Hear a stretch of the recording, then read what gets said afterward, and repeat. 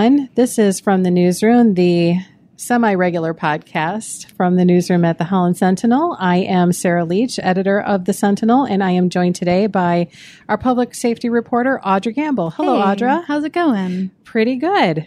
Busy week. A little, yeah, it's only Tuesday. It feels like it's much later in the week. Yeah. I'm not sure if we even took a breath over the weekend because today we are going to be talking about a story that broke over the weekend on the crime beat, and it was the tragic murder of a teen boy in Holland Township. And Audra, why don't you tell us a little bit about the event when we learned of it in the early morning hours of Saturday? Sure. So this was a shooting incident at the Hampton Inn, which is off of Felch in Holland Township. And just after midnight, there were reports of some shots fired at the hotel, kind of in like a hallway, sounds like on the second floor. And when police got there, they found a 14-year-old boy. His name is Troy T.J. Wells. And he had several gunshot wounds, and he unfortunately died from his injuries. Mm-hmm. It's obviously really tragic when a young person dies. T.J. Wells was an 8th grader at right. Mac Bay Middle School. Baby. Yeah. Right, yeah. So things are still kind of developing. Police are still investigating. Right now, it's believed that this was a gang-related incident, and he was shot by an AR-15 style rifle. They're not 100% sure if it was an AR-15 itself, but it was some sort of rifle weapon. Right. And right now, the suspect is still out and about. So that was an interesting twist because initially, police suspected a 23-year-old Holland man. Correct. And put out an all-points bulletin basically to locate that person. And then within a day, they actually backtracked that to say that they had gotten some misleading information. Can you talk a little bit more about that? Sure. Yeah. So this definitely was really confusing. And obviously, you know, the scene of a homicide is hectic, and you're trying to get information from different witnesses, some of whom are more willing to cooperate than others, you know, depending on the situation. And the Ottawa County Sheriff's Office initially said that the suspect was 23-year-old Claudio Estrada. And my understanding from some court documents and talking to the investigative services captain over at the sheriff's office is that ID was made after 3 separate individuals at the scene, witnesses, positively ID'd the shooter as Estrada off of a social media photo. Mm-hmm. So you're right. The sheriff's office said, you know, here's our suspect. Here's a photo of him. Here's his last known address in Holland. Everybody, right. You know, all hands on deck. Because he was at the time still believed to be armed and dangerous mm-hmm. and suspected of homicide. Right. It turns out that Estrada is in Texas, which is very far away. Right. And was in Texas at the time of the shooting. So he's obviously not a suspect anymore. Mm-hmm. And the sheriff's office said that they discovered after the fact that there were some witnesses that gave some purposefully misleading statements. Mm-hmm. And they're now potentially being investigated for lying to police. Right. We've seen that before in other cases. Right. That is, in fact, a crime, just so y'all are aware. Don't do that. And the new suspect is Juan Cabrera. He's 18, and his last known address was in Holland Heights. Okay. So still local guy. Estrada and Cabrera are almost the exact same height and almost the exact same weight. They're kind of like slim build, kind of an angular jaw. So they do look at least resemble generally. Yeah. But the sheriff's office is really confident that Juan Cabrera is the correct suspect that they're looking for at the time that we're recording this, which is 4:00-ish on Tuesday. He's not in custody as far as we're aware. Mm-hmm. And he is, again, considered to still be armed and dangerous and suspected of murder. Right. So after all of that, and basically simultaneously as they were naming the new suspect, there was a community meeting that took place on Monday of some of the people that were either friends or family of the victim who wanted to kind of come together to talk about gang violence because they knew that the police were sort of putting those factors in play with the investigation of of what they had found at the crime scene and the people involved. You were at that meeting. Can you talk a little bit about what happened? Yeah, so you're right. It really was simultaneously. I was sitting in the meeting. Yeah, because I was actually posting the story, the story of the new suspect. Right? Exactly. Yeah. Sure. So this, I guess we're calling it a community conversation. It was hosted at Escape Ministries, and it was hosted by Reverend Willie Watt and also Reverend Denise Kingdom Greer, who's over at Maple Avenue Ministries. And it was a collection of, I'd say, 50 to 60-ish people kind of coming in and out. And they were there to honor T.J. Wells' memory and to talk about grief, but they also wanted to talk about minority youth in Holland and resources or lack thereof for them, and what they believe to be an increase in gang activity in the city and the township in the last few months. To be really clear, T.J. Wells' family says that he was not in any sort of gang.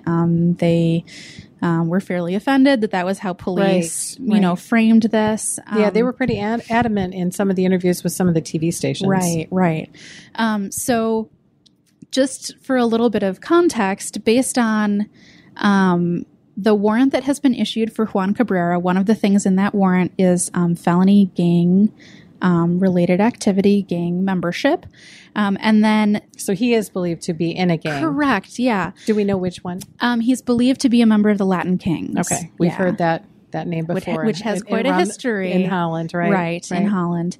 And then in a court meeting to get the warrant approved, one of the Ottawa County Sheriff's Office detectives gave some information to the court yesterday, which was Monday, that a couple of witnesses at the scene understood T.J. Wells to be a member of Gangster Disciples, which is another gang. Latin Kings and Gangster Disciples have a very rich history of being rival gangs, and that also is a history that exists in Holland. Right. So the police suspect him to at least have gang ties, if not... Yeah, some sort of affiliation. Right. Okay. Yeah. So he might have been friends with somebody who was also affiliated with it. What is the status of searching for the suspect? Have the authorities indicated if the Cabrera individual is even local anymore, or do we not know that right now?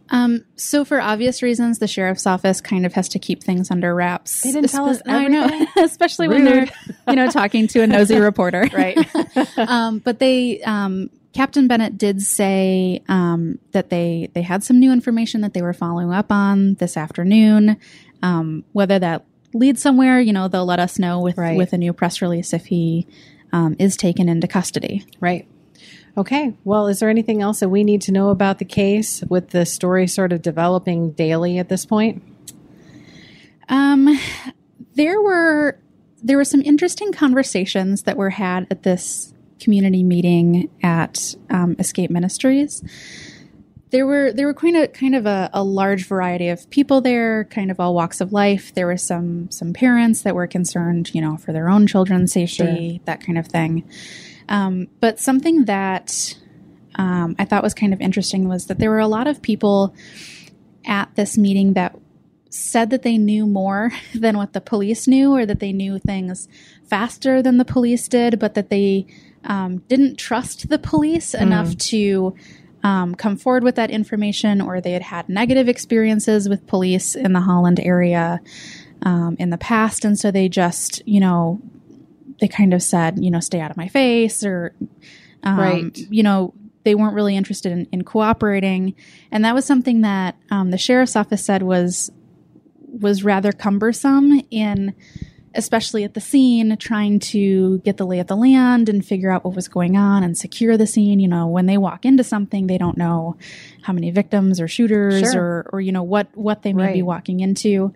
Or if the threat is over. Right, exactly. Yeah. So I thought that was kind of an interesting two-way street conversation here. There definitely has been a history of these types of community conversations in the past in Holland. I've been to a couple now, where particularly the African American community says, Holland Police is overly aggressive for petty crimes, and they make us feel very uncomfortable. Mm-hmm. And then on the other side, the police say, okay, but you're not helping us get the information that we need. Right. And so then we can't really, trust you. Like it's a give and take situation. And I think that that's a conversation that is going to continue to develop, along with the conversation about potentially increased gang activity mm-hmm. in the Holland area again. Yeah, I know that in the past we've seen some spikes in not constant, but just occasionally we might see a rash of graffiti tagging, sure, or vandalism. We've seen that in the downtown area and had some sort of indications, of signage for right. particular groups. Yeah. Do you think, is it your sense, you cover the crime beat? I do. Do you feel like you're seeing any increasing in gang activity from your personal viewpoint? So I can't say that I've seen enough personally to come up with some sort of like frequency pattern. Sure. But I mean, I'm obviously not going out on every single call, right? That the police are, but I am aware that this is not the first recent Gangster Disciples versus Latin Kings shooting incident. Mm-hmm. On Halloween, there was a shots fired complaint called in to 911 between these two groups. No one was injured in that specific incident, and it sounds like there wasn't necessarily an intended target, but there was a shooting incident that Holland Police were aware of, and they were aware that it was gang related. Mm-hmm. Obviously, that's something that we're going to continue to track, and unfortunately, when there are violent events, and especially when it leads to the death of a child in this right. case, it can lead to some additional flare-ups after the fact. That's what I was going to ask you next is, do you think that the police are concerned about retaliation given the fact that this was such a young victim and there's a lot of emotions attached to losing somebody so young? I think that both police and the community are concerned that that's a possibility. Okay. That was something that came up at the community conversation yesterday, that different people had conversations with, former Gangster Disciple members or even relatives or whatever, saying, okay, so what are you going to do? Right, right. what's the answer going to be? And it was made very clear to everyone that now is a time for grieving, and sure, that is not an adequate. Well, it's response. also hard to anticipate those kinds of things, sure. and how do you prevent them? Because it's not like increased patrols could necessarily prevent somebody from saying, hey, I want to hurt somebody affiliated with your group because you hurt somebody affiliated with mine. Sure, yeah, that's got to be really challenging for law enforcement. It does, right, and especially I think. There's a fear of both talking about it and not talking about it. Right. Because if you talk about it and you talk about gang affiliation, in a way you're kind of advertising for those groups. You're bringing it to the forefront. Right. But if you don't talk about it, then are you sweeping it underneath the rug? Are you pretending it's not there? Right. Which is the better strategy? Right. Which I think is maybe a question that Holland doesn't quite have the answer to. Mm-hmm. Mm-hmm. And they had increased gang activity in the early 90s. That Correct. Is a painful history right. that probably polarizes that decision making one way or the other, because exactly. they don't want to return to those days. So understandable. Yeah, for sure. Well, it's going to be interesting to watch your coverage as this develops. Hopefully they get a suspect in custody, and then we'll go from there. Right. We'll be able to go from there. All right. Sounds good. Well, this has been another episode of From the Newsroom. Again, my name is Sarah Leach. Thank you, Audrey Gamble. You're so welcome. And we'll see you next time.